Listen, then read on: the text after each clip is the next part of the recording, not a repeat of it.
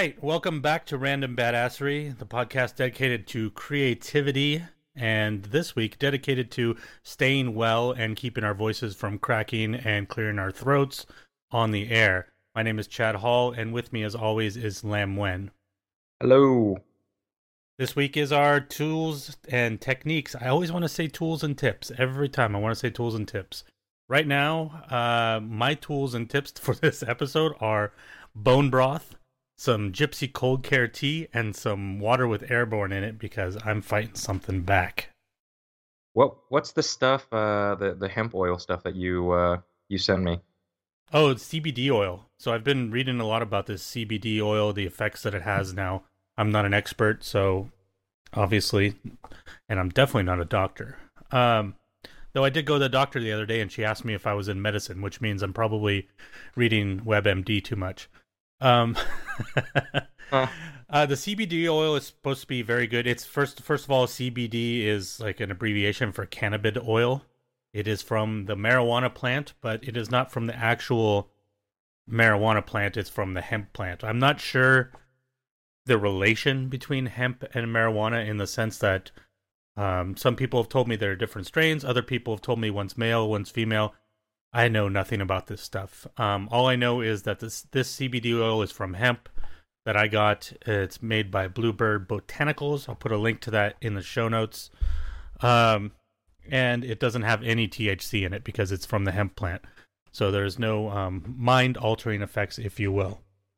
But the effects that it has for health-wise, supposedly, these are not from personal experience because I'm only on my second day with it. It's supposed to reduce inflammation in the body. It's good for IBS. It's good for back pain.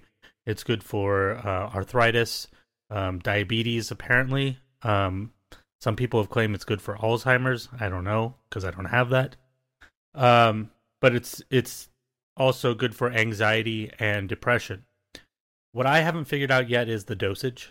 I bought a very small vial. I bought a 1/3 of an ounce. Just because I bought as small as I could to try it out because I don't know, if I'm gonna have effects from it. And I've been doing about 1 or 2 drops a day under my tongue. It's sublingual, so I don't know. Maybe in the future I will have more on that.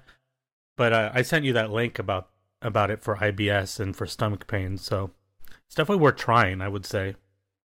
Yeah, and I get the sense that in the long run it'll be because all of these things, especially when it comes to stressors in our life, are all cumulative. So removing the stress from one particular thing will definitely ultimately reduce the effect of stress on most of the other things, or just in your general life as well.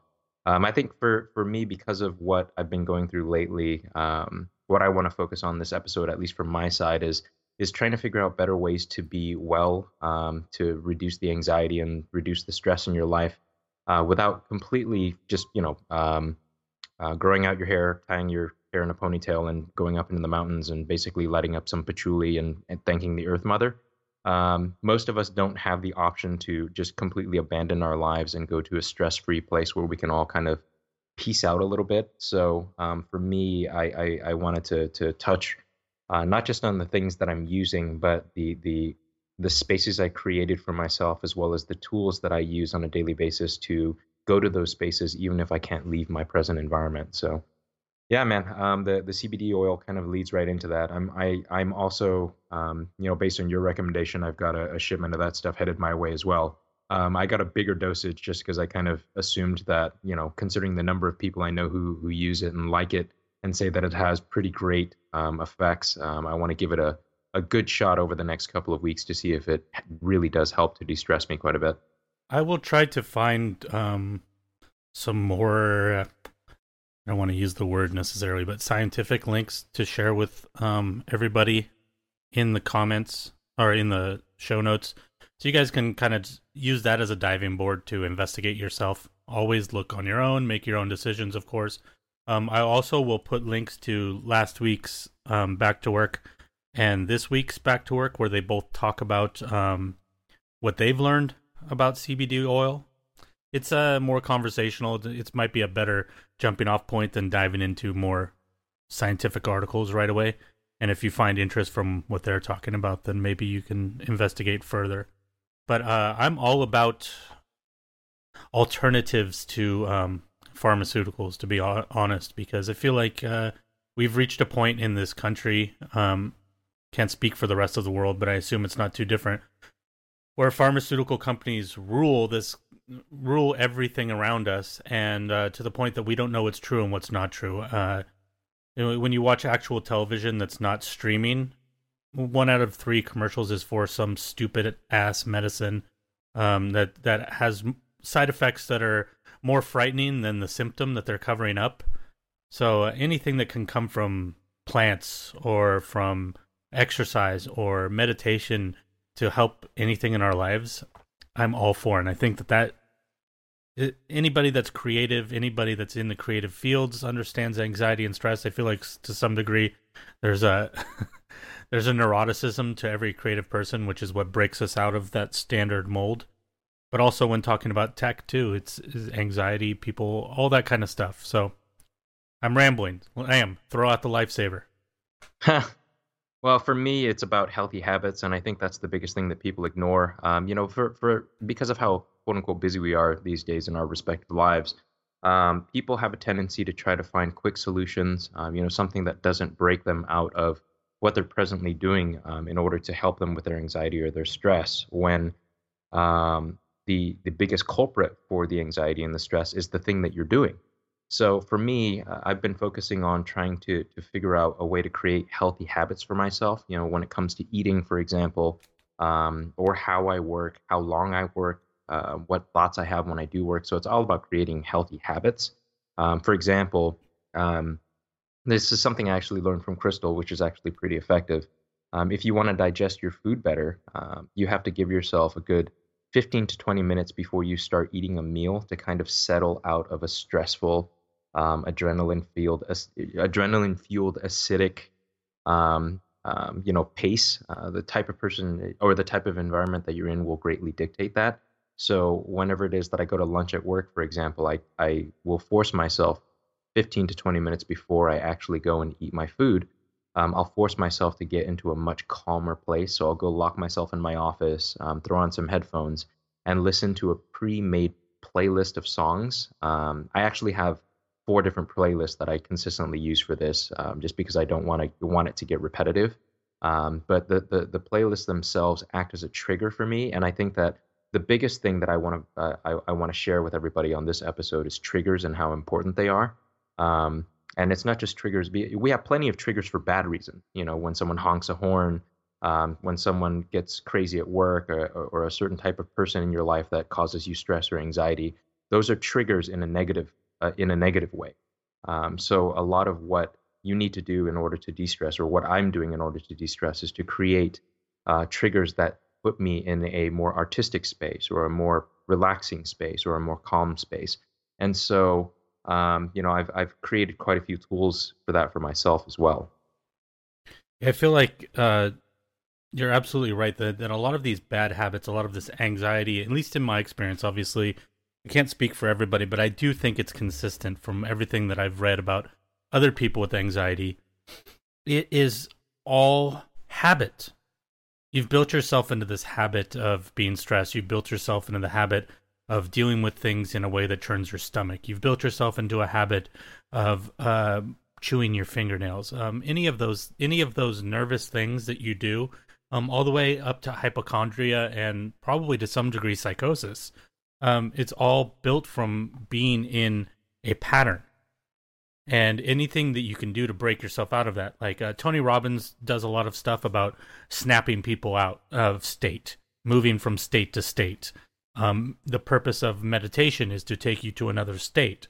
So all of these things is to break you out of, if you imagine grooves in the road, back when they used to have wagons in dirt roads, there would be grooves in the road for the wagons.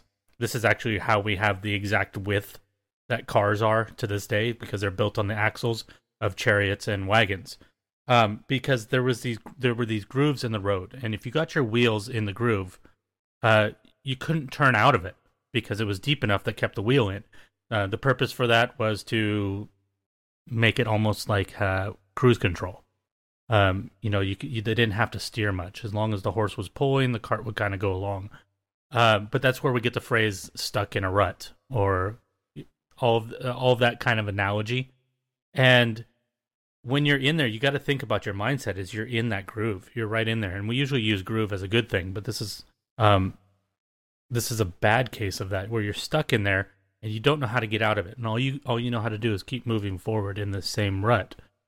So you got to find things that pull you out of there. I would love if you could maybe make a document or a PDF with just your playlist, with your playlist for suggestions for people on songs. Sure. And then please elaborate more. And with the songs too, you have to carefully choose them as well, because the when I went on the quest to create these playlists, I forget where I read it. I bounced through a whole bunch of articles on this stuff. But one of the important things to create, when it comes to your playlist in particular, for example, is it can't remind you of anything else. So it can't be a song that you really liked when you were in high school, or a song that reminded you of an ex-girlfriend or whatever it may be, because it clouds the emotional state, or at least it clouds the objectivity of it. So I went and found completely random songs that I hadn't really ever heard before. So I really kind of liked Debussy when I was younger. So I found some piano pieces and some concertos and stuff like that. I also found some obscure songs from artists that I really like some old Portishead songs, or even from last week, our previous episode, I found some Bjork songs that I hadn't really associated with anything. So for me, the playlists are diverse enough that I don't get bored. Even within the individual playlist, there's about 4 songs per playlist, and each of them is very different from the previous. So yeah, I'll put up a couple, and I'll send them your way as well. I'll also post one on Instagram so you guys can take a look at it. But the one thing that I don't think people really pay a lot of attention to is it's not just the mindset, because the mindset is only the trigger itself. There's a physical reaction to the trigger that is ultimately what's the damaging thing to your physical form. So, for example, when I go to work, before I even set foot in the door, my adrenal glands are already going 90 miles an hour, because I always feel like when I go to work, I'm going to be putting out fires or dealing with a problem or helping to problem solve, and that's not necessarily a bad thing. Your adrenal glands are there to heighten your sense of awareness, to speed up your ability to see the world and to slow things down so that you can react to them more quickly. The problem is your body needs to not be in that state constantly, because otherwise you can actually break your adrenal glands, in the sense that your adrenal glands will just go all the time, and that means that your body is going to be tight all the time. And it makes it hard to do things like digest food, for example, which has been my biggest problem.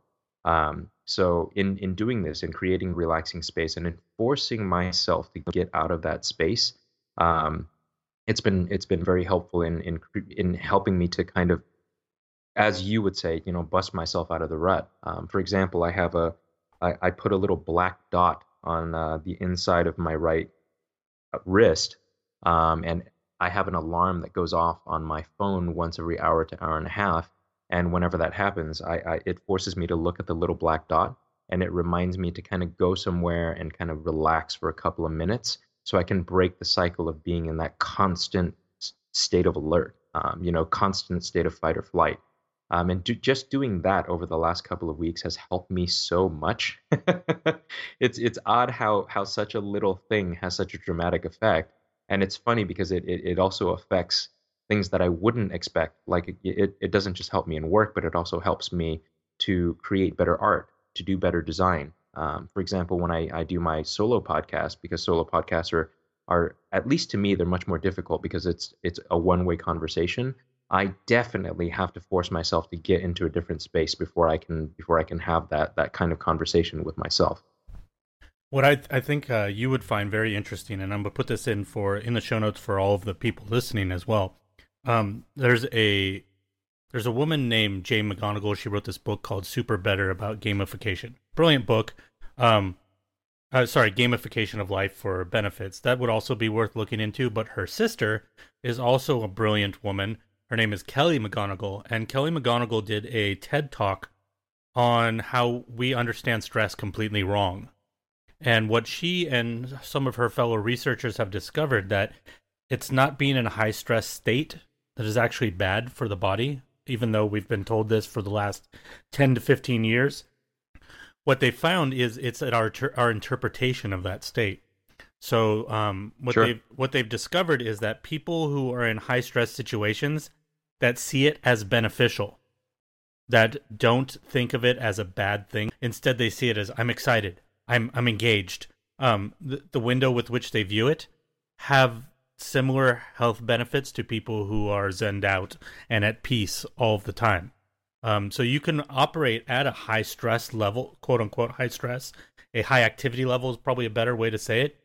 If you are going into it with a positive mindset, when it's often what is detrimental to us is not actually the activities or the physiological responses; it's our interpretations. When we go into things with a negative mindset, we're actually it's the way our brain works, guys. This is not crazy woo woo stuff. This is actual brain science that we're talking about here. The purpose of the brain and the reason that we have an imagination is to protect us. It's an instinctual thing. So, for example, your imagination is meant to let you run scenarios through your head before they happen, so that you can be prepared. It's an evolutionary thing. You see a lion, your brain can think of all the things that lion can do to you. Why is that beneficial? Because then you know how to better deal with the situation if it were to come up. Um, but the thing about that is our body and our mind are so tied, and the body is stupid because that's why we have a brain, right? Because the body has no intelligence. So when we imagine things, when we put ourselves into these states, our body doesn't know the difference. Our body doesn't know that we're just pretending, that we're just imagining. So it has the physiological response to mental stimuli as if it was really happening. If you lay down and imagine that you're drowning, in some way your body is preparing to drown. It happens on a very subtle cellular level. Obviously, you're not going to start filling with liquid and things like that, but it actually happens on a cellular level. And there's been studies and studies that have proved this over and over again, even to the opposite degree, where they found that some athletes, if they imagine training, it's almost as beneficial as when they actually train, if they vividly imagine this training, because the brain will keep the muscle tone up and things. It's crazy what our brain can do is basically what I'm saying. And what story you tell yourself, the way that you create these things in your mind is eventually what is going to lead you down one path or another. That's why it's important to get out of that rut, because that rut is there's no thought in that rut. You're in a habit. You know what's in you know what's incredible about the last 4 minutes of you talking? Like I want to high five you right now. Like if you were anywhere close to me, I would probably do that. What led me down this entire path was that TED Talk. I found that Kelly McGonigal TED Talk almost exactly 2 weeks ago, and I've been almost every habit that I'm describing to all of you now is a habit that comes from interpreting what she said in that TED Talk. For example, I play ice hockey, and obviously, if anyone who knows me well knows that I'm psychotically obsessive about golf. And those are two very stressful things. Ice hockey, for example, you have a little vulcanized piece of rubber flying around at around 80 miles an hour, and people are trying to hit you with sticks while you're basically flying around on razor blades. So that's a pretty stressful environment. That's essentially Thunderdome. And so, but there's an excitement that I have in that environment. There's a happiness and a positivity that I have in that environment because I enter into that environment with that attitude in tow. And the same thing on the golf course. The golf course is a little different because the pace is obviously a lot slower. But there is definitely a peace that I have with my anxiety, my stress, in that environment that creates a very positive feeling for me. And so what I've been trying to do in all of these habits in these other environments is to reproduce that mentality in those environments. For example, when I go to work these days, there are no problems, only challenges. And I know a lot of people say that, and it's something that you and I talk about quite a bit, but you really have to internalize what that statement actually means. You have to think of what the positive outcome of solving a problem is in order to see it as a challenge. Because in doing that, you don't see the problem itself, you see the desired outcome, and everything between where you are and the desired outcome is just things that you have to do to produce a positive effect. And so, I really, really do want to high five you just because, yeah, that TED Talk for anyone who lives in the Silicon Valley, or anyone in general who has a high stress job, um, that TED Talk is something that will greatly modify your feeling. Like, just because it's stressful doesn't mean it has to be bad. The choice of good or bad is up to the individual, and not the choice of the thing itself. Like you said, our bodies, our tasks, all the rest of those things are dumb. Those things have no emotion associated with them. They have no preconceived notion associated with them. That's what we do as humans. That's what our brains allow us to do in both a good and a bad way. Right. I mean, like, think about boxers. You don't hear a lot about boxers with anxiety. Uh, and they're in a ring getting hit in the face. I mean, that's about as stressful as it could get. Your physiological response, if your body had that much power over your mind, then being punched in the face, being physically attacked, is about as panicked as a body can get, other than actually dying. And you don't hear a lot about boxers with anxiety issues and having to take beta blockers to relax, and because they've trained their bodies to it's a lot of the reason we do this training stuff, right? We build habits because our body we can use this rut stuff that our body is so willing to be a part of, and our brain is so willing to be a part of. We can use it to our advantage. So you can build these patterns, healthy patterns, that happen without you required to put any thought into it. So they can react to those scenarios in a calm, relaxed manner with their brain, but their body is going to respond in a fast, rapid manner because it's trained to move quickly. Yeah, like you said, and like it clearly illustrates in that TED Talk, like stress is not necessarily a bad thing. It's like all of these words that we've thrown negative connotations towards, like the word manipulation, for example. The word manipulation is not inherently bad. For example, if you're a manager at work, which I am, for example, and you can manipulate your entire group of employees to all be positive towards a certain task or a certain issue within your working environment, then that's not necessarily a bad thing. The word stress, for example, just means a heightened sense of awareness and a particular. I mean, I'm totally making up this definition based on what I think stress is, but it doesn't necessarily mean that it's something bad. Whether it's good or bad is purely up to the individual and the choices they make within that environment. Right. I mean, manipulate just means to use something in a skillful manner. Yeah. Now, when applied to people usually interpret that in a negative way because people don't want to be thought of as a tool, something that can be used in a skillful manner. But if you Sure. were manipulating a forklift, you'd be kicking some butt. That means that you're driving it in a manner. I have forklifts on my mind because of the beeping from the garbage trucks earlier. I was going to ask you at the very beginning of this or before we started recording, just to give some people some backstory. We had a weird buzzing noise and we had some sirens and beeping going off in the background, so it sounded like we were behind a Home Depot. And like you said about stress too. For example, do you know why green tea is good for you? Because it stresses your body. Huh. The reason that intermittent fasting, is beneficial to you because it stresses your body. Stress is not a bad thing. It's how you interpret it. Stress is important. Exercise is stress. The reason that you build muscle is because you rip and tear the muscle, and then it has to build itself back up. And when it builds up bigger. And then you rip and tear it down again. As stress, every time you run, you're breathing faster. And we know that to some degree that the more you breathe, the less breaths you have eventually in the long run of your life. So the faster you breathe, the closer you're moving towards death. But at the same time, you're building up your heart, you're building up your lungs. So we're actually extending our life. It's this weird balance with the body. But stress itself is not a bad thing. It is what we allow stress to do. Not to mention him again because I'm not like some devotee, but Tony Robbins talks about how to deal with these things. He says, get curious. And I think that that's a really good thing for creative people to think about as well. not only just with stress, but with writer's block or artist block and things like that, is get curious. In other words, start asking questions. Look at what's going on, and instead of assuming you know what's going on, instead of building this story, these oh my leg hurts. Okay, that means this. That means this. You're building a story there. Instead, ask questions. What happens if I move my leg here? What happens if I do this? What is, like really start digging into things, and it takes you into a different place with your mind, because when you get curious, you engage mentally and you engage emotionally, if you're lucky.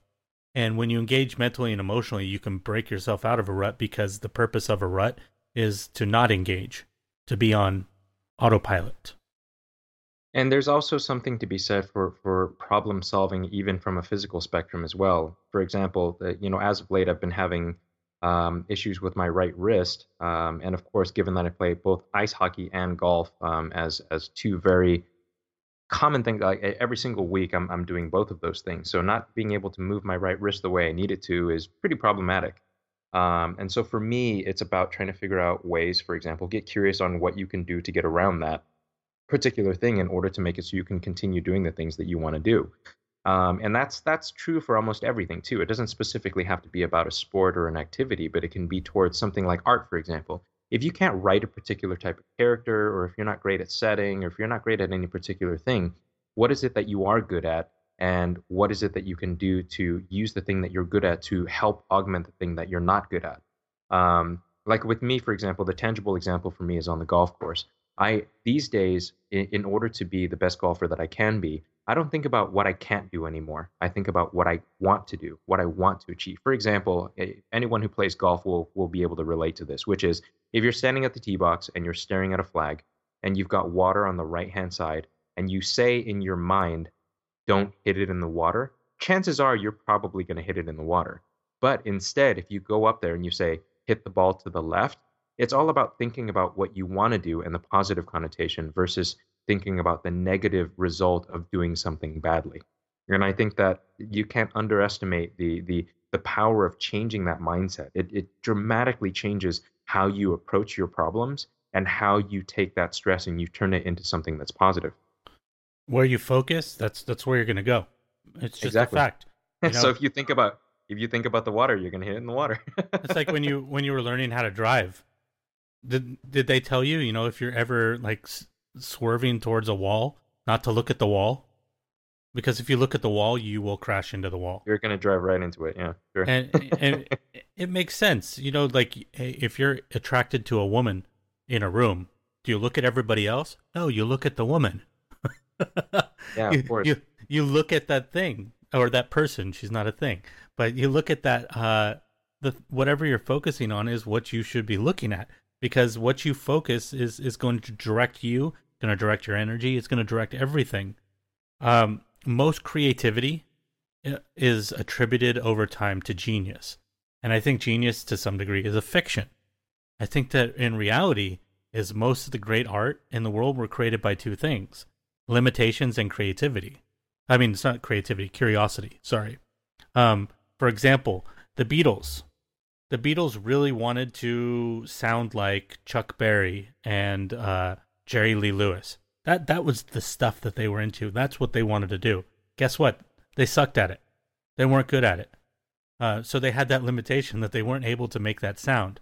So instead, they got curious of how they could make different sounds. What can we get close here? Can we get close here? And they asked themselves those questions, and what they ended up with was creating, which is a hard thing to say, but the Beatles sound. And the reason I say it's a hard thing to say is if you look at their albums, every single one is completely, drastically different than the one before it. And that's from creativity and limitations. Aiming for something, not being able to get exactly that. If artists, if we created exactly what we set out to create every time, our art would be boring. It's when we fail. It's when somebody tries to draw something and it doesn't come out exactly the way it is in their head, that we start calling that their style.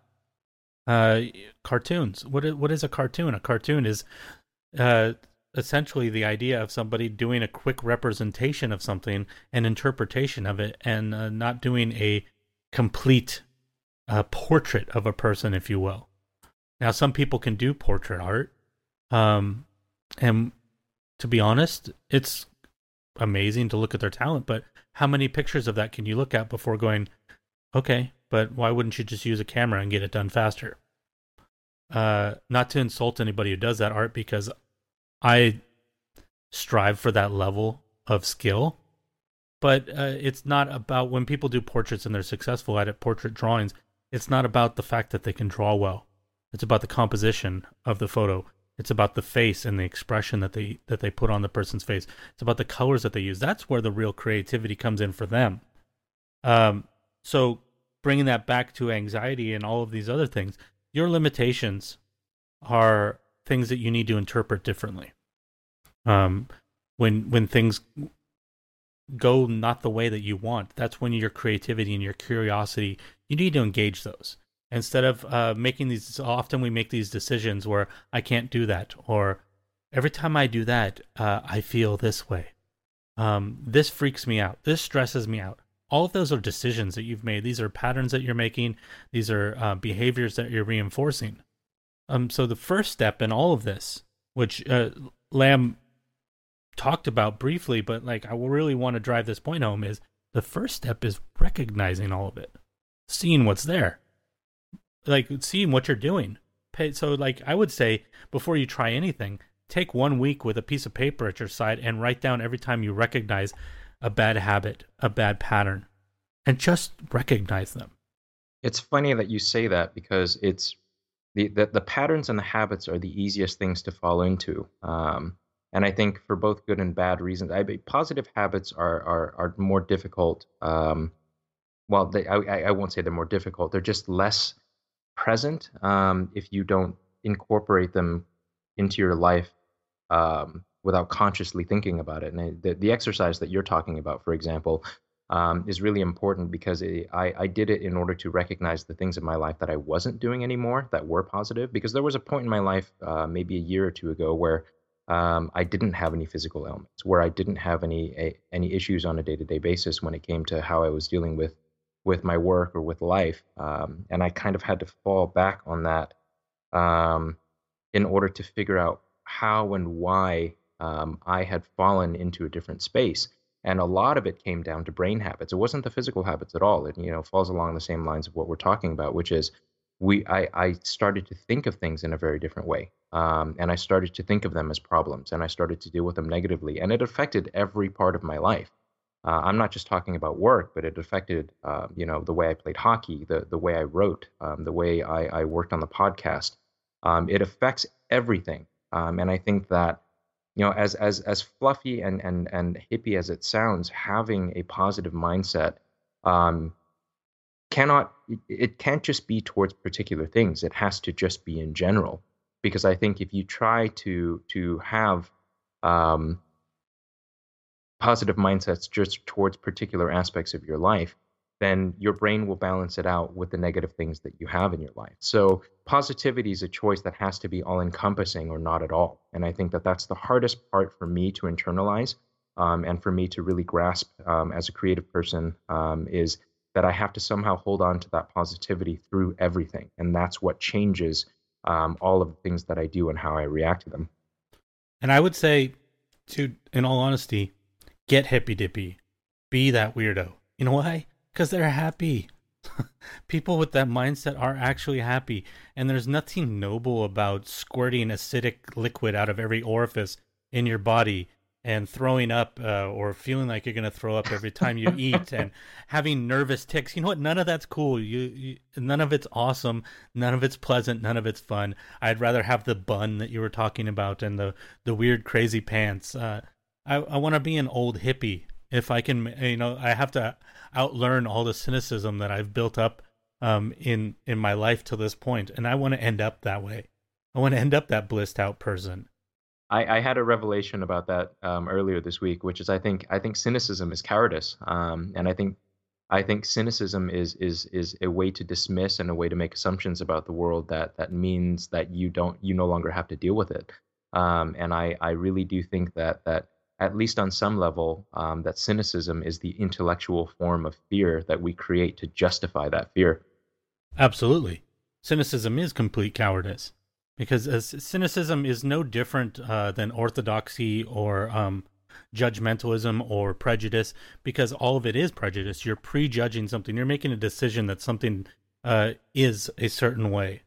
The reason that all of this positive mindset stuff works out at its core is because it's all open. It remains open. You're open to things. It's when you start. We've talked about this. Was it 2 episodes ago? The idea of keeping things open, because when you close yourself off, things stop working. You have to leave things open. Be open-minded. Understand people. Try to understand people. And one of the best tools for all of this stuff to keep yourself in that positive mindset is to focus on gratitude. I'm sure we've mentioned it many, many times in this show, but it sounds like such a ridiculous thing. But literally, if you go through and look at every self-help guru, you look at every psychologist, you look at anybody with any clout that talks about things like this, anybody that's successful in business, you'll find that 98% of them will all mention gratitude as an important and powerful tool. Even somebody as high functioning, not high functioning, high activity, almost stressful seeming as Gary Vaynerchuk will tell you that gratitude is the number one most powerful tool. And that's somebody who is able to operate at that stress level without having the negative detrimental effects, because he sees that state as a positive thing. He functions high level there. So gratitude is it's looking at the things around you and just like simple things. All you have to do, like find 3 things a day that are unique to that day, that you're recognizing, that are cool.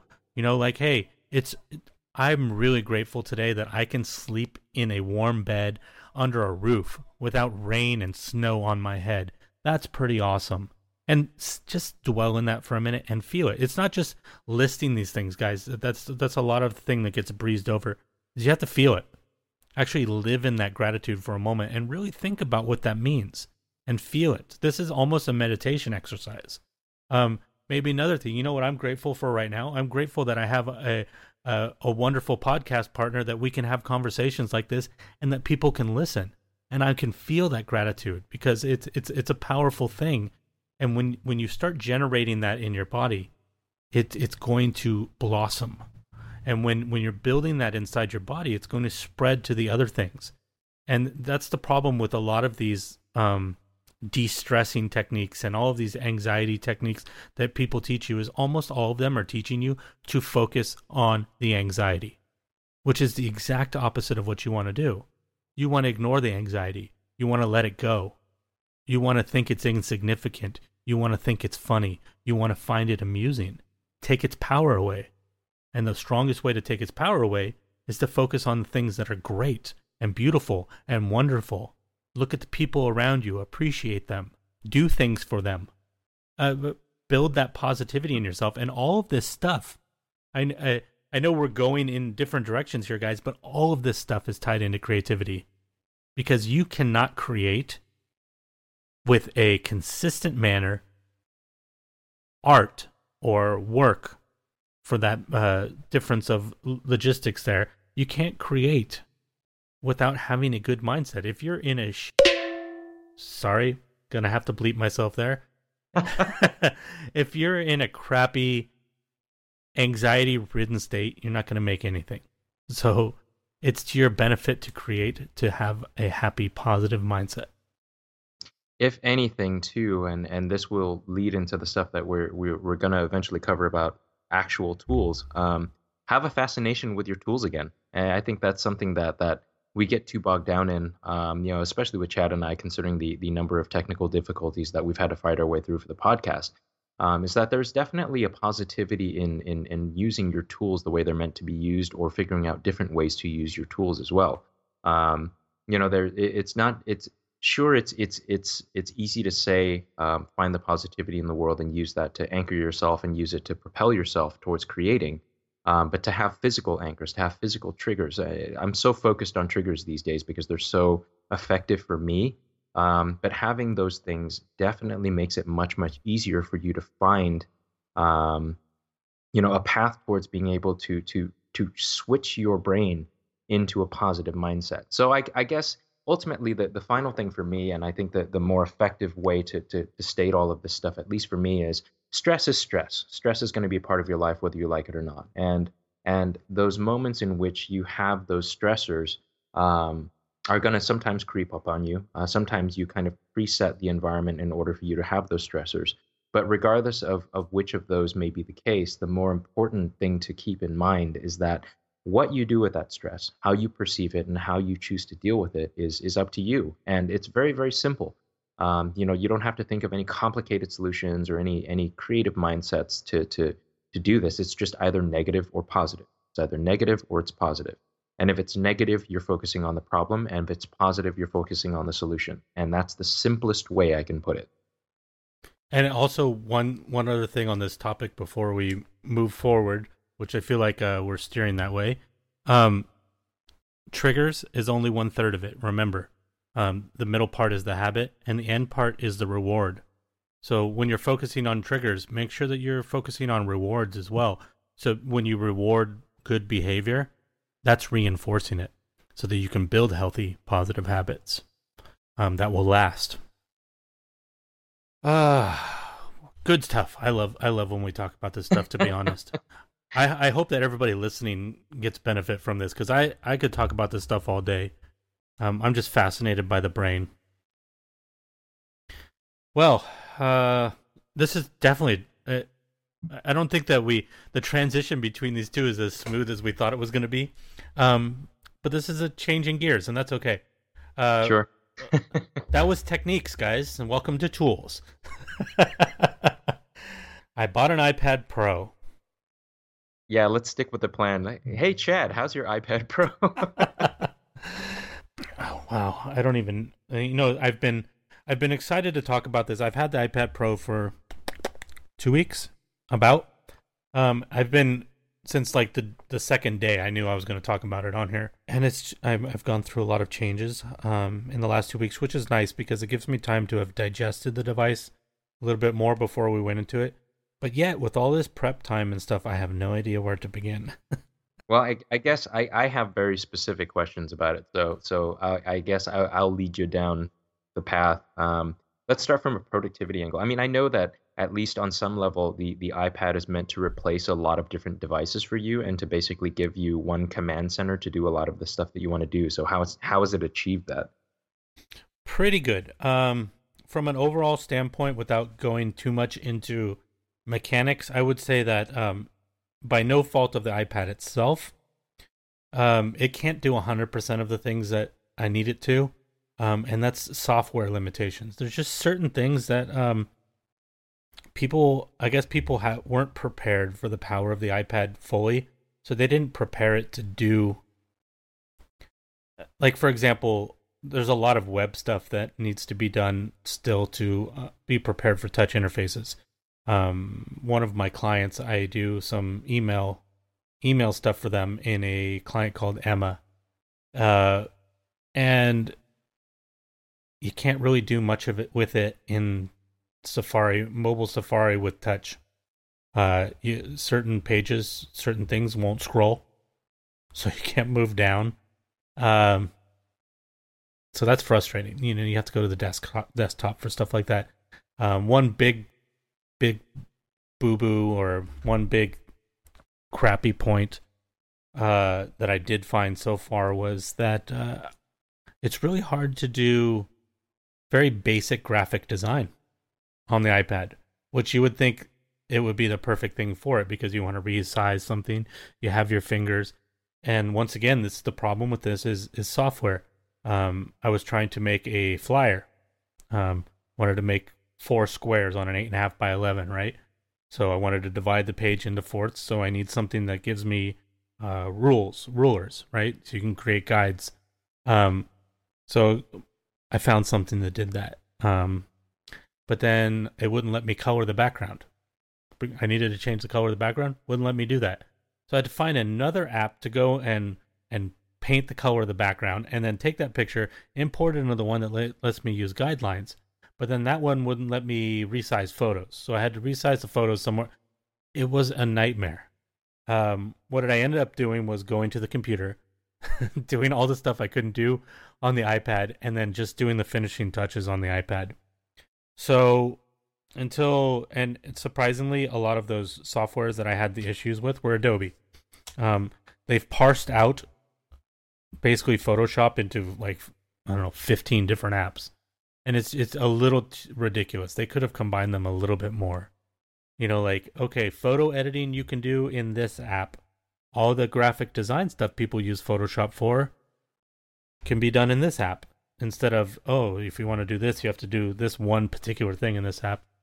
But anyways, other than that, going back to the word you use, productivity, it's wonderful having a device that you can do so many different things on in such a tiny package. I got the 9.7 because the 12.9 was, even though the screen real estate would have been very nice, and a full-size keyboard would have been very nice, I couldn't see myself carrying that sucker around all the places I do, and I definitely couldn't imagine holding it with one hand and sketching, which I've been doing a lot of on the iPad, with that big 12.9-inch screen. It's too big. It's like trying to draw on a laptop. So the 9.7 is a great size. That's one of the things that actually kind of kept me from even considering the iPad 9.7 screen is that keyboard. But you say you've actually had a good time typing on that thing? I'm surprised. We did talk about this briefly. I actually love it. The one flaw I have with it, and I think it's because it's a smaller size, is my pinkies don't naturally land on the shift buttons. So capitalization is taking a little getting used to. So QWERTY typing is a little tough. The actual letters works fine for me on this size. I don't have too much of a problem. That didn't take much adjustment. It's literally just the shift keys. Got it. But that might be just, I'm not a trained typer. It might just be my gimpy way of moving my fingers around. I tend to do the ASDF thing mixed with two-finger hunting. Speaking of productivity, let's go. We're going to go into a little nerdy stuff here for a second, but for those who haven't been paying attention, Wunderlist, which is what Lam and I were both using, is going away. Which we kind of predicted. Was it 3 episodes ago? 4 episodes ago? Yeah, something like that. Yeah. Maybe it was an Apparama episode. I'm not sure. But yeah, it's going away because Microsoft To Do is here, and Microsoft To Do sucks. I don't know how they could have started with something like Wunderlist and gone so far wrong. It's amazing. I feel bad for the developers because it is the same developers that created Wunderlist, and from a design point of view, Microsoft To Do is beautiful. The animations are smooth. It works better than pretty much every other Microsoft program. It's not complex, but unfortunately what they did was they took Wunderlist, and granted, take some of this judgment with a grain of salt. Wow. Salt. all of a sudden I have a lisp. With a grain of salt, because this is Microsoft To Do is in preview mode. So it's not... I hate preview and beta mode, by the way. Like, dude, just wait and release it to the public when it's done. Anyways, so it's neutered. So they did add this day, I can't remember what they call it, day view or whatever, where you can look over, it'll bring in stuff from all throughout your lists, and you can decide whether to add it to your day or not. That's kind of a neat feature. They stole it from Things. Other than that, it really doesn't, I mean, you can't do subtasks anymore, which was like one of the most basic functionalities within Wunderlist, and one of the easiest things to add. Like, why wouldn't you put that in? Sure. So you're just stuck with it's like basically the Apple reminders problem. If you're fairly organized with your to-do lists, then you just end up with hundreds of lists to scroll through to find things, and it's just stupid. There's no inbox, so they took away the GTD aspects of the app. There's a lot of a lot of griping going on among Wunderlist lovers about Microsoft To Do. So I went back on the search, like where was it going to go? Um, I found an interesting app that I shared with you called WeDo. WeDo is kind of what Microsoft To Do should have been, probably, because it's more Wunderlist than Wunderlist. It has a little weird quirks itself. Like there's no way to look at everything that's due for the day. Like literally no, what do I have to do today? It just gives you what do you call it? Notification, like the little red circles on every one of your lists that has a due task. You can actually filter them by day. I've been playing with that app quite a bit and I like it. So if you go into a particular, like if you go into, let's say you create a group called work, which I have, if you actually click the thing down at the bottom, it then allows you to create today, tomorrow, this week, or this month tasks as well. So Right. if given, I mean, it's a little clunky in the sense that I wish that it was on the front page and I wish that there were easier ways to get to it, but there is that functionality. I think the reason why they didn't was because they didn't want you to jumble all of your tasks together. But who And but doesn't do that? I, yeah, I know, I hear you. I mean, I wish they gave me the option. Like, I'd like to choose that, you know? Like who looks at their to-do list for the day and goes, "What do I have to do in this list today?" They just want to see, what do I have to do today? I don't care what Sure, list it comes from. sure. It's a weird choice. It's a beautiful app though. It is. It really is. I love the quote of the day thing at the bottom. Hmm. But I didn't stick with it because it seemed like it would be more work for me to set it up than I needed to. So what I went back to was Todoist. I mean, Yeah, and I may end up going back to that too as well. I love the interface for WeDo so much that I might try to make it work, but we'll see. The core functionality thing, which is the inability to see all of my daily list or my daily tasks in one list, is really annoying. Um, but I only have two different categories, so for me, it might be something that I just work around and I just live within a certain task list all the time. But I don't. Yeah, for me, I'm probably going to end up going back to Todoist as well, just because it's at least until we do adds that core functionality to the front page. I don't think it's that useful to me. and another reason, like the main reason that or two main reasons that I went back to Todoist, even though I've said before it doesn't work necessarily the way my brain does, is because they're independent, and they've stated before they're always going to be independent. They're not looking to be bought out. So Microsoft or Apple or somebody else isn't going to come along and swoop them up and then rob us of the system that we're all entrenched in. So that's a big concern now because it's happened to us so many times in the last few years. That's something you have to consider now. Is how long am I going to have this thing, and is it worth putting all my stuff in this thing? Sure, If it is possibility of it going away, because we're creative people. We don't have time to move to another app and then move to another app. Then there's no perfect importer. There's always a problem with some importer. Stuff ends up on the wrong list. So there's always this maintenance. So that's a number one concern. And number two, to be honest, just when you guys are looking at to-do apps and you're looking for one, I'll tell you this. Look, don't really jump in anything for like a month. Just keep an eye on the apps and look at them in the App Store every couple days. And if you notice that some apps aren't updating features or doing bug fixes very often, you probably don't want to jump on board with them because that means that they're either understaffed or they're just not interested in the product anymore. And Todoist is one that is always adding stuff. They're always fixing stuff. They're always improving things.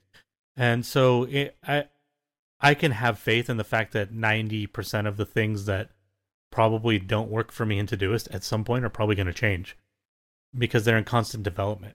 yeah, I kind of feel that way about I kind of feel that way about Evernote as well. Is that it's not perfect, but they change it enough that it gives me faith that they'll get it right eventually. I do want to talk about Note apps in a minute. I, I knew you would. I knew you would. One weird thing I would say about Todoist that I forgot which is a bit frustrating. If you create, so you can create tasks in Todoist, and then you can create subtasks. If you create the main task as a repeating task, so say for instance, check my inboxes. That's something I do at the end of the day. I make sure all my inboxes are cleared and that I have any tasks moved in. But underneath that, I have subtasks of, email, messages, places to check. So that's going to repeat every day. Well, here's what happens. This is the problem with Todoist. I go in to today, right? And I go in and I go, cool, mail, check off mail, messages, check off messages, desk, check off desk, notebook, check off notebook. And then now I've gone through all the subtasks and I check off check-in boxes. Boom, schedules it for the next day. And of course, it works perfectly. That comes up the next day. But guess what? All of my subtasks are still checked off. So I have to either go and uncheck all of my subtasks, or I just have to not use them as subtasks and make them all individual tasks. And that's a bit annoying. So actually what I did to solve that problem, and goes back into some interesting thought processes that the iPad has brought about for me, is because of the Apple Pencil, I've been using certain things that don't require typing. I've actually just been writing them, handwriting them, using the Notability app. So for example, I have an alarm in the Do app, DUE, that goes off at a certain time every night. And that says, do your nightly inventory and check your inboxes. And I go into Notability and I have a PDF in there that I created that has all the questions I need to answer. And then I just write on top of the PDF the answers, mark things off right there. And then at the next day, when the next day comes up, I hit clear page. It wipes off all my annotations and goes back to the blank questions. So that's been an interesting, different. It's like having a clipboard with a checklist, which is kind of going back to old school. Yeah. Wow. Huh. It's really cool. I like that actually. What other things? Oh, let's talk about Note apps for a minute. So you're still in Evernote. Yeah. For lack of a better option, which is sad to me because there are still things in Evernote that infuriate me. But I don't have a better option that allows me the level of I don't know, control, I guess is the easiest way to put it, that I have in Evernote. So it's problematic at the moment. I had such high hopes when I started playing with Apple Notes that I could build a system that would work in Apple Notes, and it's not built for robust stuff. So we've gone through this before. But then I always told myself, but the sync is solid. So for smaller stuff, cool, whatever. Like you and I have a couple, for this podcast, we have a couple shared lists that we collaborate on. And that's nice. But what I've been noticing lately is the iCloud sync. I don't know if they're making some big changes to iCloud, which I really hope they are. That they're going to be, that as iOS 11, whatever comes out, is going to be bringing some real power features that'll really make the iPad Pros shine. But the sync has been sucking. I had a problem where my computer and my iPad had different things on a note, and then the phone had kind of a mixture of the two. Mm-hmm. And I had to turn off iCloud on all three devices and turn it back on, and then it just still didn't work. And it was a very un-Apple moment. So I've lost a lot of faith in Apple Notes, and because of that, I moved back to Bear. And I have to say, Bear's incredible. And Bear may be the Todoist of note-taking apps, in the sense that they're independent, they're not looking to be bought out, and they're constantly developing and adding features. And when they implement features, they're dialed. It's none of this half-ass stuff that some of these other apps do, where they do a feature and it's okay. When they do stuff, they nail it. Yeah. Like one thing in Bear that I didn't even know Bear did, and it might not have done it before, is if you put checkboxes inside of your note. For example, maybe you're doing a to-do list in there instead of somewhere else. And there's 3 things on that list. And you mark one off. When you back out to the list view, there's a progress bar on that note that shows you how far you are on the checkboxes within that note, which is superbly useful if you're going to do lists that you need to keep an eye on without having to dip into it. I've I've read a bunch of stuff that they're adding, but it's not my note app though. That's kind of my Scratchpad app. That's what I've been using it for. It's just to grab stuff. Basically what I was using Apple Notes for. What I've gone to for my big note taking app where I'm putting all of my commonplace stuff is Devon Think or Devon Think, which is actually a very old app from the Mac, but they now have a pretty decent iPad app called Devon Think to Go. It's pretty detailed. I don't want to go into it too much, but basically, and it's not perfect. There's a lot of stuff about it that frustrate me. But the reason that I went with it, there's a couple of reasons. Is number one, they've been around forever, so they're not going anywhere. Number two, it syncs to Dropbox, so it's saving all of the stuff on Dropbox. But here's the really cool thing. It's end-to-end encryption. So everything in DevonThink is encrypted before it ever goes to Dropbox. And then you have Dropbox's encryption on top of that, which is mediocre. So you have double encryption on all of your files. So this is a great place to store very personal data. And because of that, I started viewing DevonThink as kind of my Finder. You know, like on the Mac, you have the Finder where you store all of your files. So that's what I've been doing with DevonThink, is moving everything into it. All of my files, all of my tax information, everything into DevonThink. And it's pretty cool in the sense that it does 90% of what I want it to do. It doesn't search within documents if it's text-based. It does very, very minimal multi-markdown, which is kind of a bummer. But what I've actually got around, for those who don't know what multi-markdown is, it's just like a shortcut for formatting, so that you can get things to look a little bit nicer than just plain text files.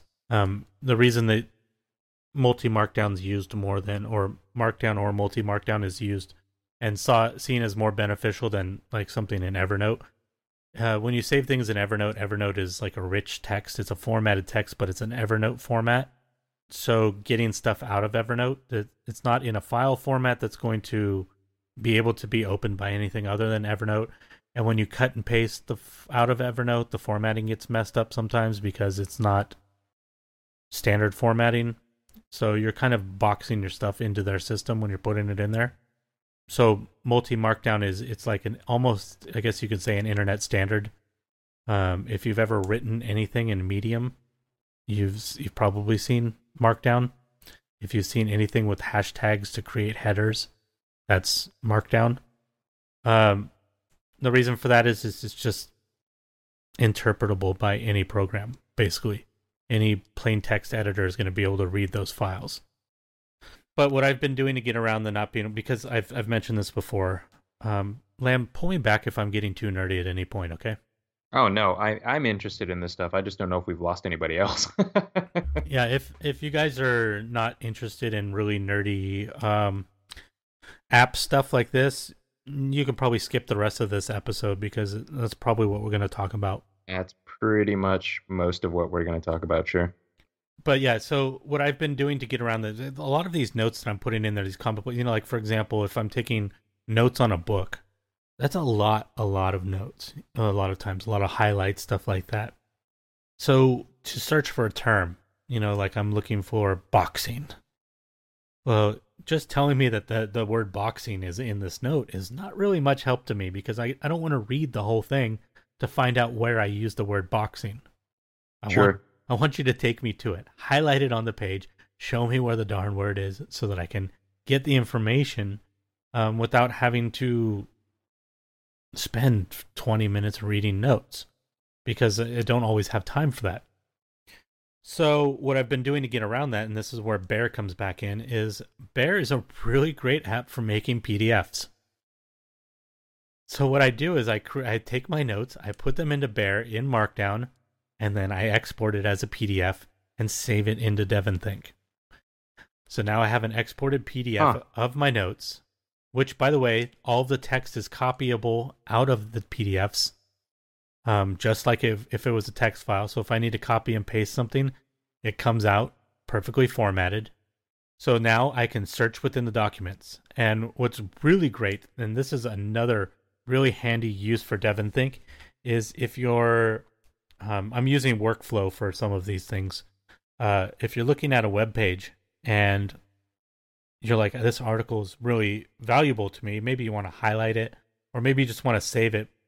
One of the problems with things like Instapaper and Pocket and apps that bookmark instead of actually save is that if somebody ever takes that article down, it's gone. You don't have it. You can never read it again. You just get a, there's nothing here link when you click on it, right? So Evernote gets around that by one of their best things they have is their web clipper. So it actually clips the text and the whole format. DevonThink, I'm pretty sure I'm using a workflow in the workflow app for this. I just create a PDF of the whole page, and I import it into DevonThink, and then DevonThink has a built-in PDF editor, so I can just go in, highlight the stuff I want to highlight, make any markups I want to mark up, boom, saved forever. Is it how useful is that is there a mobile version of that is useful as well? Of DevonThink? Yeah. Yeah, DevonThink to go is what I'm using. I don't have it on the computer at all. Okay, because I've only seen it on the computer, so I didn't even know there was a mobile app. The reason I haven't there's two reasons I haven't done DevonThink on the computer. Number one, it's super expensive. It's super expensive in the sense that if you're thinking about it in comparison to iPad or iPhone apps, it's not that expensive. If anybody remembers what it was like buying apps for the Mac, Jeez, $50 is like cheap for the Mac, right? So there's like 3 levels of the desktop app. The one that's really got all the jazz in it and the magic in it is $150. So I didn't want to throw out $150. And number two, I'm really, really trying to use the iPad as my sole device as much as I can. So spending $150 on a Mac app means that I'm going to want to use it, right? Of course. What's really cool, I don't want to go on DevonThink too much as far as like ad-based sounding stuff, but they have this AI thing that really makes me want to use it, and I hope they add it to the To-Go app, where basically if I go into OneNote, one particular note, there's an artificial intelligence built into it that understands what's in the note, the context of the note, and there will be a See Also button, and it will pull up notes that are connected in some way to that. And this is kind of, Evernote tries to do that with, there's like the little 3 things at the bottom of your notes. It'll give you like suggestions to articles online or other things like this. But for the most part, the Evernote one is feeble at best. This one, from what I understand, is incredible. A lot of scientists use DevonThink so that when they're writing a scientific article, it pulls up all of the articles that they've saved that are related to the subject matter. Oh, wow, that's amazing. Like if they happen to be writing about something in biochemistry without using the specific word biochemistry, it understands what they're talking about, and it pulls up articles about that specific type of biochemistry that they've saved. Very powerful. And it's been around for a long time, which is incredible that no one's talked about it more. Yeah, so that's basically what I've been doing. Like, unless you have other questions about DevonThink, I think we can move on to something else. Well, who's the developer? I'm actually really curious about that. Do you know? DevonThink Technologies or Devon Technologies. Okay, well, that makes it pretty straightforward. I like companies that are focused like that. It's part of the reason why I had so much faith in Evernote when I first started using it. I mean, and don't get me wrong, like I feel like I rip on Evernote too much. Considering that I still use it, it feels almost like I'm betraying the app by being so critical of it. But I just think that Evernote, more so than most programs that I've worked with within this space, definitely tries to do too much and doesn't do all of it very well. So yeah, I apologize, Evernote. You guys, it's actually a pretty awesome app, and thus far, it's done most of the things that I've needed it to do. It's just a few of the things that it doesn't do are extraordinarily frustrating. Like the thing that you're describing with the related articles, for example. I don't even think to do that with Evernote because I've never trusted it. or the related searches or the related saved items that I have within my Evernote. I've never thought to do that because it's just never worked very well. Um, so yeah, I mean, Devon Think sounds like a good option. I just now I'm so locked into, it goes back to what we've talked about at some point, which is I'm so locked into the Evernote ecosystem that I'm not sure if I have the stomach to start over again.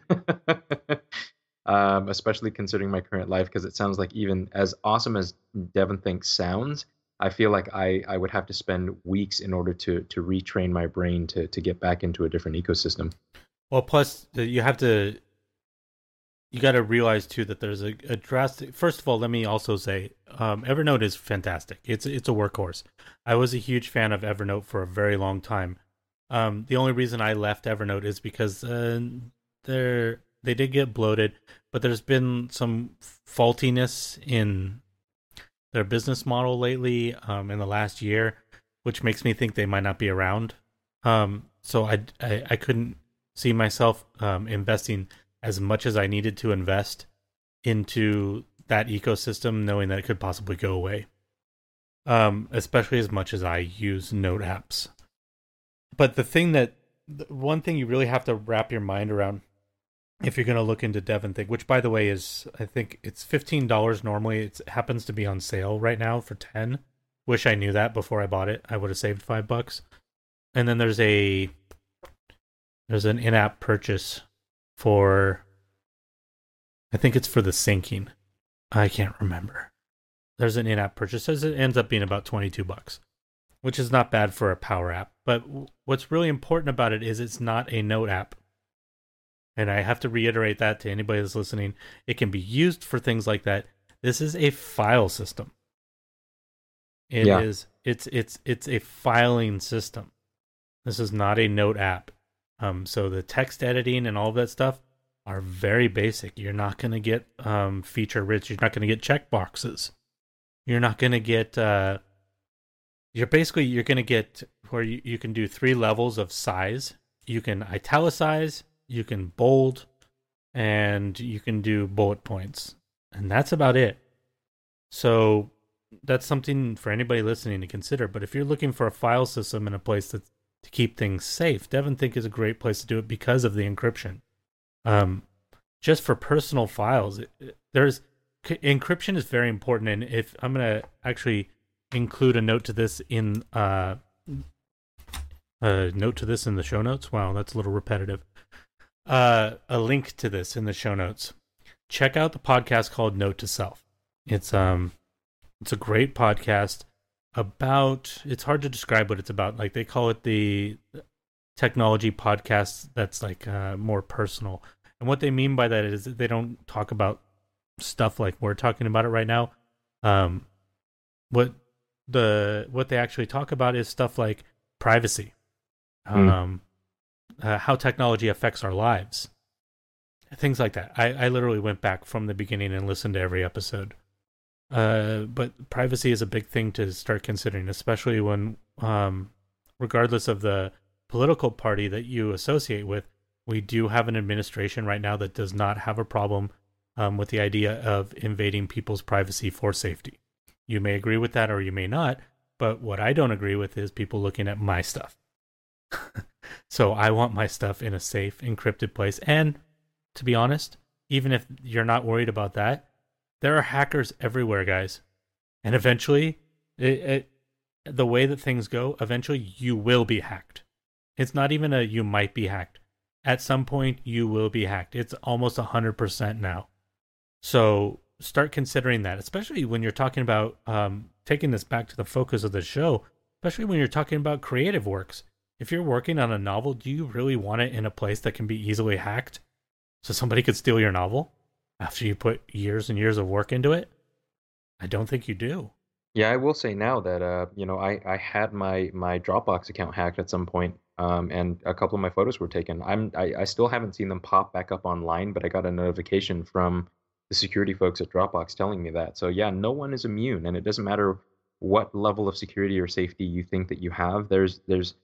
I mean, and it sounds paranoid for me to even say it, but I used to work in a company that dealt with mobile device security, so I have a pretty good idea of how unsafe the world of mobile devices is in that sense. So any level of protection or encryption that you can add as a secondary layer of protection or security it's not only necessary, but at some point you just you want to protect what's yours, and in this day and age of identity theft and how rampant it is and how easy it is to be able to do that from a mobile device or to a mobile device, makes it so that having an app that allows you that level of security is pretty spectacular. Right. I mean, Stingray apps or Stingray devices, all these crazy things where all you have to do is drive around and you can track somebody as long as you've got this thing that's pinging them. Uh, I mean, the only way your device is ever going to be safe is if it's turned off, and even some devices actually don't turn off. They go Yeah. into standby mode and say they're off. So these are all things to consider, not just from a creativity standpoint, but because we care about you guys and we don't want somebody to steal your stuff and to ruin your life. There's a lot of possibilities. So you've got to start considering this stuff. Not just privacy and all that stuff, but also what we talked about with is this company going to last? Is this company going to be independent? When you're making these choices, it seems like maybe a frivolous thing for us to talk about apps and tools and stuff like that, but I don't think it's frivolous, because these are the things we facilitate our lives with. It, whether we like it or not. We live in a modern world, and in the modern world, if you put your head in the sand, it doesn't keep you safe. Yeah, I mean, when you're talking about productivity apps too, I know that's something that people don't want to think about, but Wunderlist is such a great example of this. In that both you and I invested so much time and trust into Wunderlist, and I mean, it's not like we didn't see the writing on the wall. Like I remember us talking about this a long time ago. You said something like 3 episodes ago, that we predicted the end of Wunderlist as an app because Microsoft had taken it over. Um, but be careful about what ecosystems you ultimately end up being a part of too. I think back at things like Zune, for example, the Microsoft experiment with the anti-iPod, that failed miserably, and the number of people that had to fight their way out of that ecosystem because they invested in it. So the company itself and the trajectory of that company also matters. So definitely keep that in mind when you're looking to build your set of tools or build your ecosystem, and make sure that you protect yourself and your data and all of that too. Because for example, I don't know what would happen if Evernote just decided to kill itself tomorrow. I would have so much stuff that I would need to migrate to some other environment or just lose it. Um, and that's very, very scary to me. And that's one of the reasons that one of the benefits of DevonThink in the sense that I'm putting PDFs in there. Taking PDFs out, there's still going to be PDFs. And PDF, for the most part, is future proof because it's not some proprietary format, right? There's a good chance that PDFs are going to be around for a very long time. So at the very least, I'm going to have my information in PDFs. But if you're saving it in DevonThink in the text and you're saving it in Markdown, which is essentially basic text, anything that can read basic text is going to be able to read those files as well. And another thing too, just going back to the privacy thing, it's really important to look at companies and the way that they view privacy when you're jumping on board with them. For example, if you're jumping on board with a to-do list company, you might want to consider what their privacy policies are and what their privacy protection is. You don't want to. Do you really want somebody to hack a list of everything that you're doing? Because that tells them a considerable amount about you. Also, you don't want them selling your information. A lot of things to consider too. This is something that's come up in a lot of the tech podcasts I listened to recently, because there was this whole kerfuffle with Uber, and Uber was saving user data information on iPhones so that they know what users had what iPhones. It's a lot of crazy stuff that happened. Uber is kind of a douchebag company. Nobody should ever use them. They have consistently proved that they don't care about human beings. Also with a company called Unroll Me, which was this free service that would unsubscribe you from emails. It would tell you what emails you're subscribed to, and it would remove you from them so that you don't have to go through the painful process of clicking the unsubscribe link, right? Because it's so hard. And then they would offer, if you want, all the ones that you kept, they would roll it all up into one email and send it to you once a day, all of which were beautiful, except for the fact that they were selling all of your data information from your scanned emails to companies like Uber. For example, Uber bought information from Unroll.me to read all of your receipts from Lyft so that they could strategize against Lyft. Oh, that's so insidious. Very douchey. Very douchey on both parts of those companies. So one thing phrase that's come up over and over again in podcasts, and I don't know how we veered into this, but I think it's important. If you guys are getting something for free, you're not getting it for free. Find out why it's free. Everything costs something. I mean, and it sounds conspiracy theorist of us to say this, but It's not. it's not at all. I mean, take a moment, for example, to go and read through. Just pick a random app that you use. Instagram, Facebook, whatever it is, some kind of ubiquitous app, and just read through their terms of service. Just do it one time, just so you have an idea of how open-ended and completely they're made for data mining. You know what I mean? They're made to basically accumulate the amount of information or traffic or activity that you do on a particular device or a particular type of activity, and they're gathering that information for whatever purpose, whether it's selling it or using it to strategize their businesses. And I mean, don't get me wrong, I understand that companies need data in order to develop strategies. I get that. I don't entirely disagree with doing that. I just disagree with how they do it and why they do it. Well, to clarify, number one, this is not a conspiracy theory because these are not things that can possibly happen. These are things that are happening. You bring up Facebook, for example. Facebook is the worst. Oh, it's horrible. Read those terms. For everybody who's listening to this podcast, just please read those terms of services, or just do a Google search on Facebook terms of service, and you will find a billion different articles and links to people who have broken down the terms of service to show how vulnerable it makes your data. Well, no, I mean, everything that you do on there, everything is stored. Everything is stored.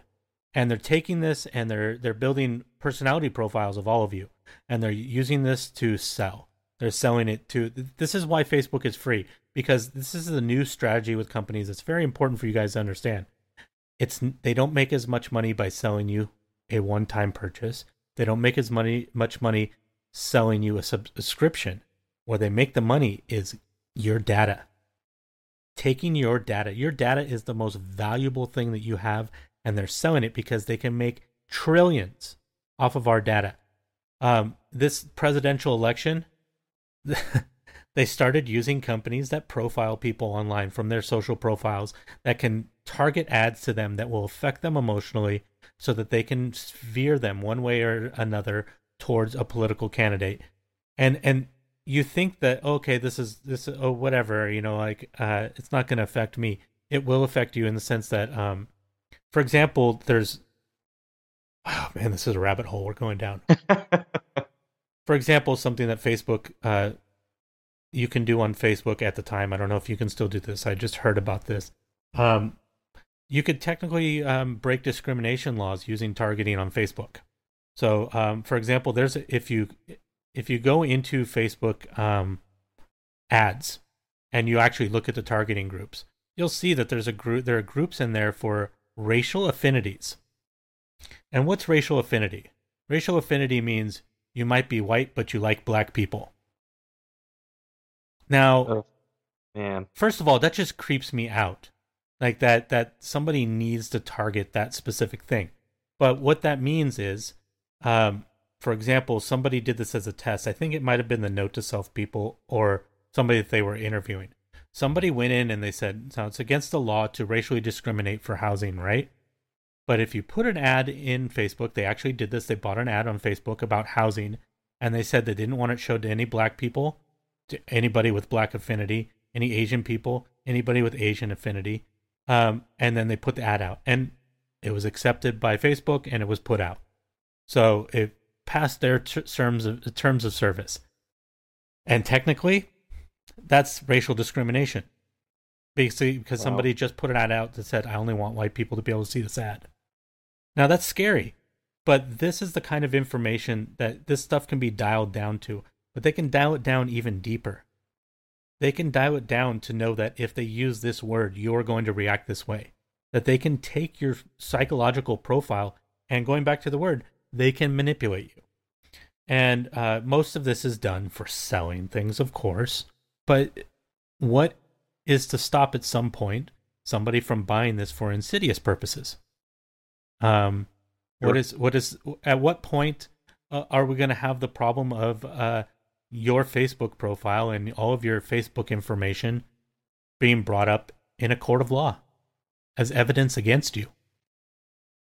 Now, that's a scary proposition, but it's very realistic. And I don't want to go any further into this because we could talk about this for a very long time. But these are things you guys need to think about. And going back to creativity, the theme of this podcast, whenever you post something on Facebook, they own it. So if you created a piece of art, a photograph, and you posted it on Facebook, it's not yours anymore. Facebook owns it. You don't have copyrights to it anymore. You have signed off by agreeing to be a member of Facebook. You have signed off on your ownership and your copyright on that. So if you're a photographer and you have a photography fan page on Facebook, guess what? You don't own any of your photos. Now, granted, I haven't read the terms of service myself because I don't have a Facebook anymore, so I don't give a damn. But that's what I've been told from all these tech podcasts that I've been listening to, from people who supposedly know these things. So I would not take my word for it, but I would look and I would find out and I would know these things. These are important things for you guys to know. And let's go back to the iPad for a little bit before we bail out on this episode. Actually, on that one last thing, because I am a photographer, and because it does greatly concern me, there's a reason why I have almost entirely removed myself from Facebook. I haven't done the chat thing, which is completely deleted my account, because there are still things like events and certain things that I do for business that I still do via Facebook. But almost nothing that I care to personally keep ever ends up on Facebook anymore for that reason. Because you not only do you the legality of having to hold on to your own personal data and your own personal work is so tricky with Facebook that it's almost not worth doing. And what's also worth pointing out before we finish this is Facebook owns Instagram. Oh, yeah. Mm-hmm. So a lot of photographers on Instagram. I don't know what the terms of service there, if they're different or not, but definitely worth looking into. Okay, one thing that I didn't touch on at all yet in terms of the iPad is there are some amazing sketching apps on here. I'm not going to nerd out and go into these too much, but the ones that I happen to be a fan of that are worth checking out, my least favorite of, I would say my top 4 is Paper by 53. It has some cool stuff, but there's no layers. So for the most part, unless you're just doing some sloppy sketch stuff for fun, the tools are really nice. But other than that, it's not super powerful.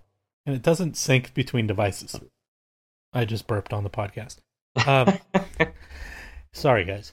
It doesn't sync between devices, which is a bit frustrating if, for example, you want to pull up a note that you made in it on your iPhone. The one above that would probably be the Adobe Sketch app. I'm not crazy about the tools. The markers all suck as far as being able to get a solid black line, but the watercolor is incredible. The watercolor on that one is my favorite. Sometimes I'll just pull in something from there, watercolor, and then export it to something else. As far as just sketching and fun that I've really been enjoying is Linea, which is made by Icon Factory, same guys that make the Twitterific app. It's great. It's very simple. You can do about 5 layers, which is just enough to get good sketching done. The pencils, the colored pencils, which is not my favorite medium in real life, are so much fun in this app. And that's what I end up using more than anything. You can change the background to butcher paper or to gray gray Bristol board. And I've been doing a lot of butcher paper or gray Bristol board stuff uh, with the colored pencils because number one, white colored pencil on one of those backgrounds just looks awesome. If you guys go to my Instagram, you'll see there's a skull and a wine glass that I drew. Both of those were in the Linea app. And then the number one, everybody will name this app on every list if you're going to talk about iPad drawing apps, is Procreate. Procreate is the power tool.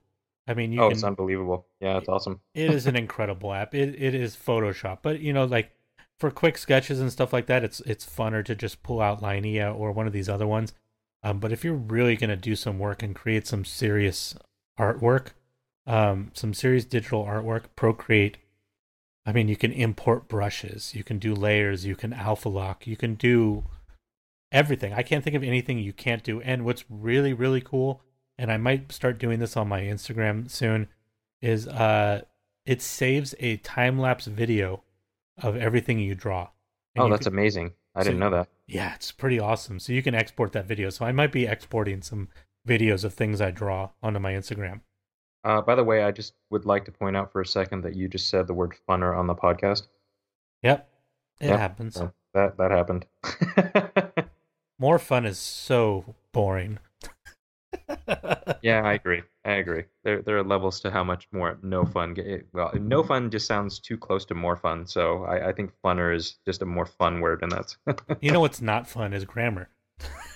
Yeah, grammar is not fun. Grammar is horrible. Let me see if there's anything else that I should mention about this device. I just think it's really what's really nice about the iPad. Ultimately, is just it's something you can grab. The speakers are amazing. Everybody, I'm trying not to cover stuff that any reviewer on iTunes, on YouTube, can tell you, because you can just go watch all of that stuff. But it's really nice. I've been the last episode of my personal solo podcast and the last episode of the Random Badassery podcast, and probably this one, were edited in Ferrite on the iPad. And it's wonderful. The sound, actually, for some reason, the sound is better. You and I remarked about that on the last episode. Mm-hmm. So Ferrite is a great app. I did a vlog. I edited a vlog in Pinnacle Pro, which is really nice. What else do I want to tell you guys before we're done? I have a list over here. Oh, one other thing. You know what I'd love to see? Kindle or iBooks. One of you guys figure this out. It would be really nice when I'm reading my book and having my Apple Pencil in my hand if I could just annotate my books like a PDF. That'd be really nice. Oh, that's going to be.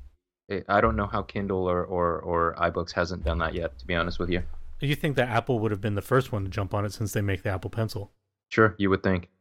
And how useful would that be? Like, that's one of the first features that I thought would be useful with the pen, when pencil/pen, whatever they're calling it, when it came out.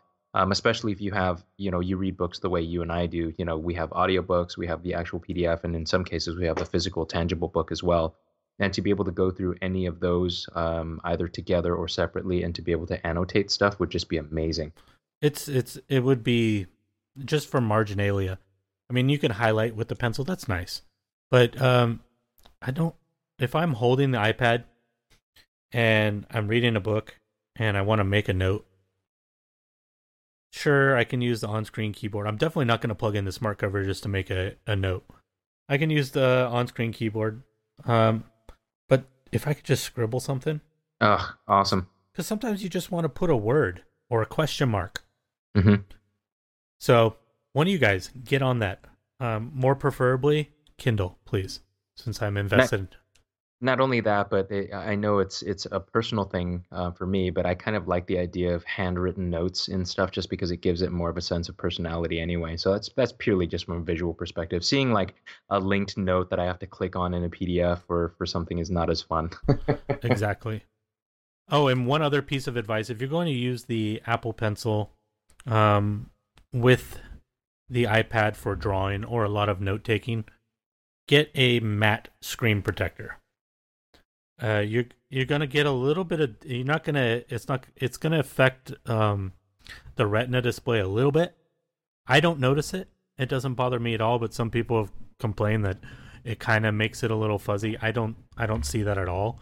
But if you're really anal and one of those people that counts pixels or whatever, maybe you're going to be annoyed by that. But you have to understand that's exactly how a matte screen protector works. Is it diffuses. So anyways, there's 3 reasons for that. Number 1, I had the iPad for 1 day and it was covered in dust and fingerprints in 1 day. Matte screen protectors, for some reason, don't collect fingerprints the same way. It looks clean all the time. So that's number 1. Number 2, it softens the screen and gives you a little bit of tooth when writing.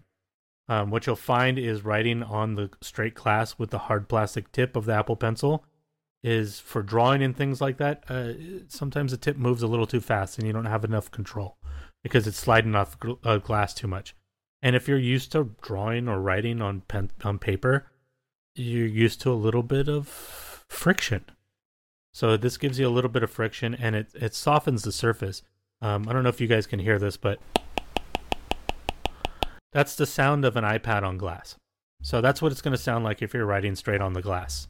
That's my iPhone. This is what it sounds like on the screen protector. Still there, but it's about 90% softer. Yeah, almost imperceptible. Interesting. And then obviously the third perception. Wow. I'm not well. The third purpose of the matte screen protector is no glare. So when you're out in the sun, it's easier to read the iPad, and just in any room, you don't ever have to do that thing where you're like, oh, let me adjust the iPad 5 degrees to this angle so that I can see the screen. So those are things to consider as well. Oh, by the way, Overcast, I know we tooted their horn a lot last week. One awesome thing that I actually wanted to mention last week. You know what's really cool if you have Overcast on your iPhone and on your iPad? They sync. Oh, didn't know that. You can... Whoops, I just turned on Siri. I didn't say Siri. Go away. Greetings, Chad. Oh, you... God, I hate her. Yeah, they sync. So what's not just that it keeps the episodes in sync, but literally, if I listen to 10 minutes of a 50-minute podcast on my iPhone and then jump over to my iPad, I can pick up where I left off.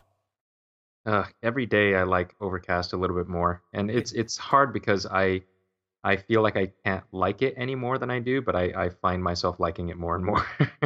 And I will say to clarify so that I don't set up too high expectations for people, it's not instantaneous sync. You can't literally jump from one to the other. What I usually do is if I'm leaving, I pull down to refresh the Overcast app in the iPhone, put the iPhone down, pick up the iPad, refresh on the iPad, boom, now they're synced.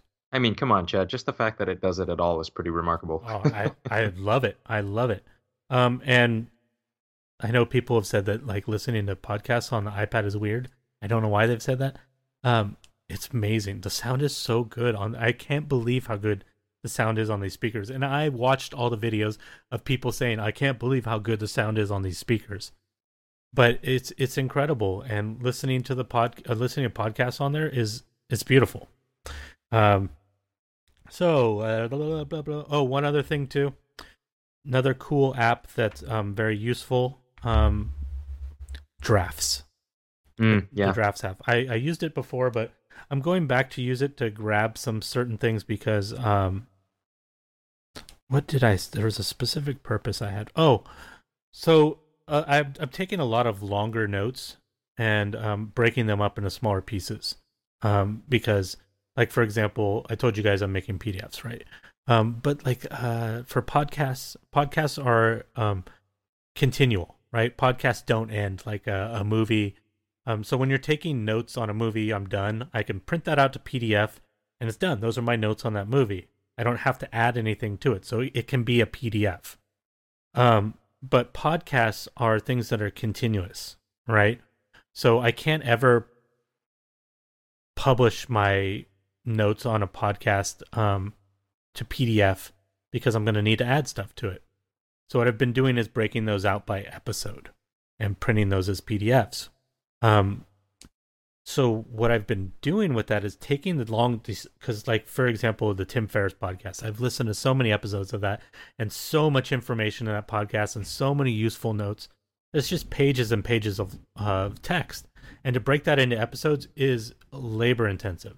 So what I've been doing is grabbing those, pulling it into drafts, and then there's a function in drafts that you can find in like the app directory called split at cursor, and it will split at the cursor, so you can just go through it. And here's the end of this episode, the beginning of this one, put the cursor there, split, and then split, and then split, and now they're all the episodes are separate drafts in drafts, and then I can export those into Bear and then export those as PDFs, and boom, they're in DevonThink.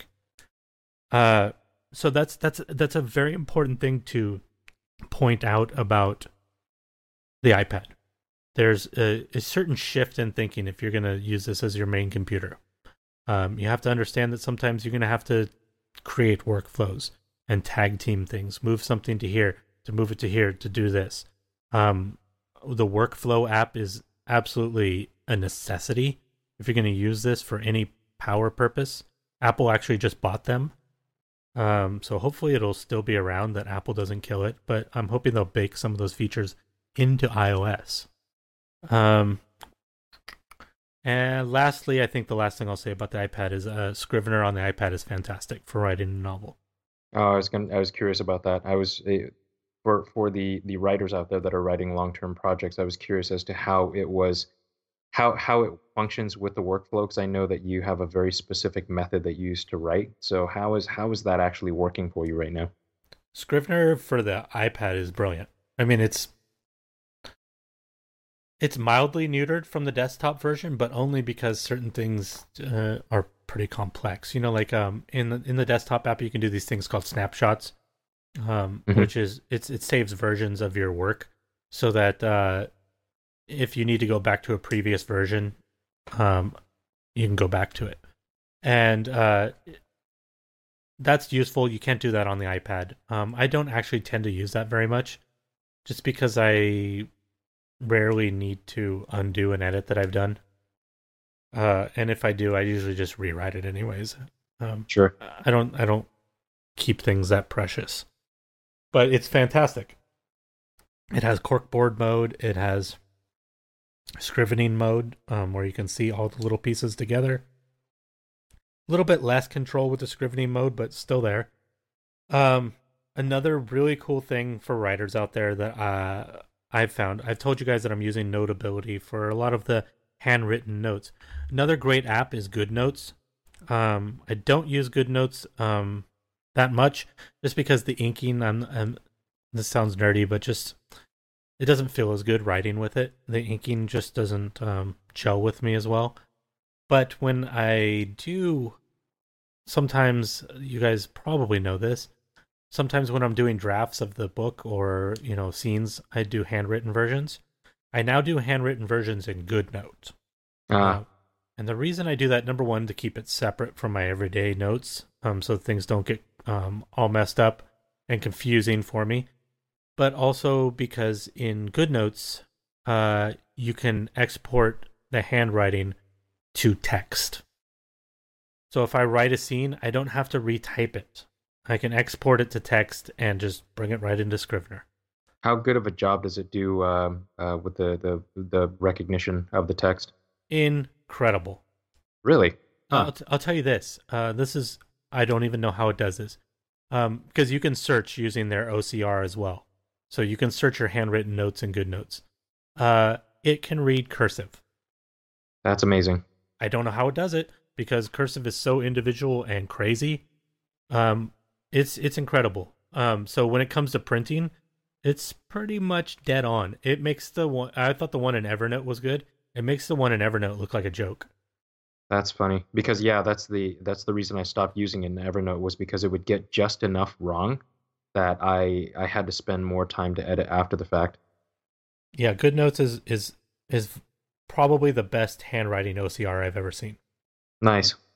Up there with OneNote. OneNote was actually is actually very good too.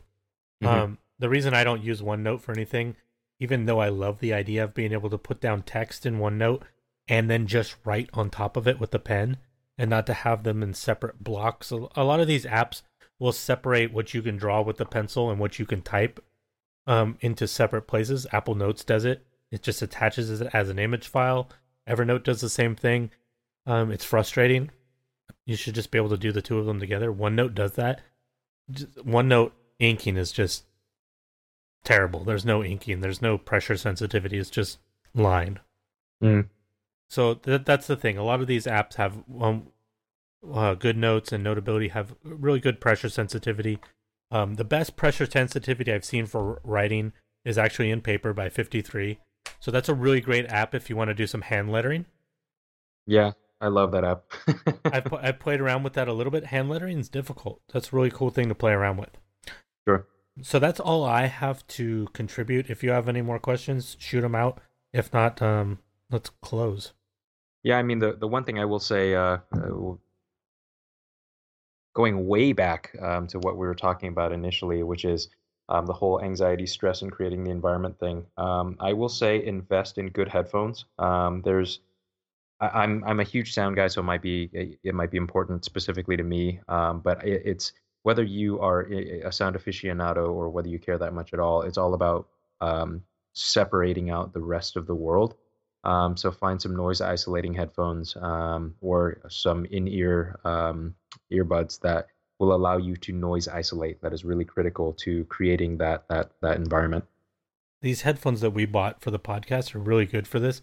They don't isolate much. They're noise isolating. They're not noise canceling. Yeah. I can't deal with active noise canceling. It actually makes me nauseous. Yeah, I agree with you. Yeah. I wish I could, because there's times when I wish I could just close the world out. But I think what I'm going to get for mobile use is I think I'm actually just going to get the AirPods, man. Yeah, I'm pretty close to it too. I'm thinking about it. And I know that they're not noise isolating like we're talking about here, but for walking around doing the stuff that you need to do day to day, it seems like that's the right way to go for me. Especially jumping Sure. from the iPad to the iPhone to sometimes the desktop, and just being able to do that without having to tell it. That's a very powerful tool. Agreed. And apparently, this for a version 1 product, the AirPods have the highest satisfaction rate of any Apple product. So I think it was 97%. Are they still way back ordered? Yeah, it takes 6 weeks. Jeez. Crazy. Okay, well, hopefully you guys enjoyed at least half of this episode. I don't know which half. The techie ones of you probably enjoyed the second half. I hope everybody enjoyed the first half, because I feel like that stuff and the privacy stuff we talked about are two of the most important things. The iPad is just incidental in the sense that it's a tool. It's a tool that I'm appreciating, I'm enjoying, but the other ones are far more valuable. And I hope you guys put a lot of thought into those things. Lamb, any words of wisdom? Huh. Wow, it's hard to narrow that down considering how many different twists and turns we've taken in this episode. I guess the final thought for me is create positive brain space for yourself, and that will in turn create positive habits.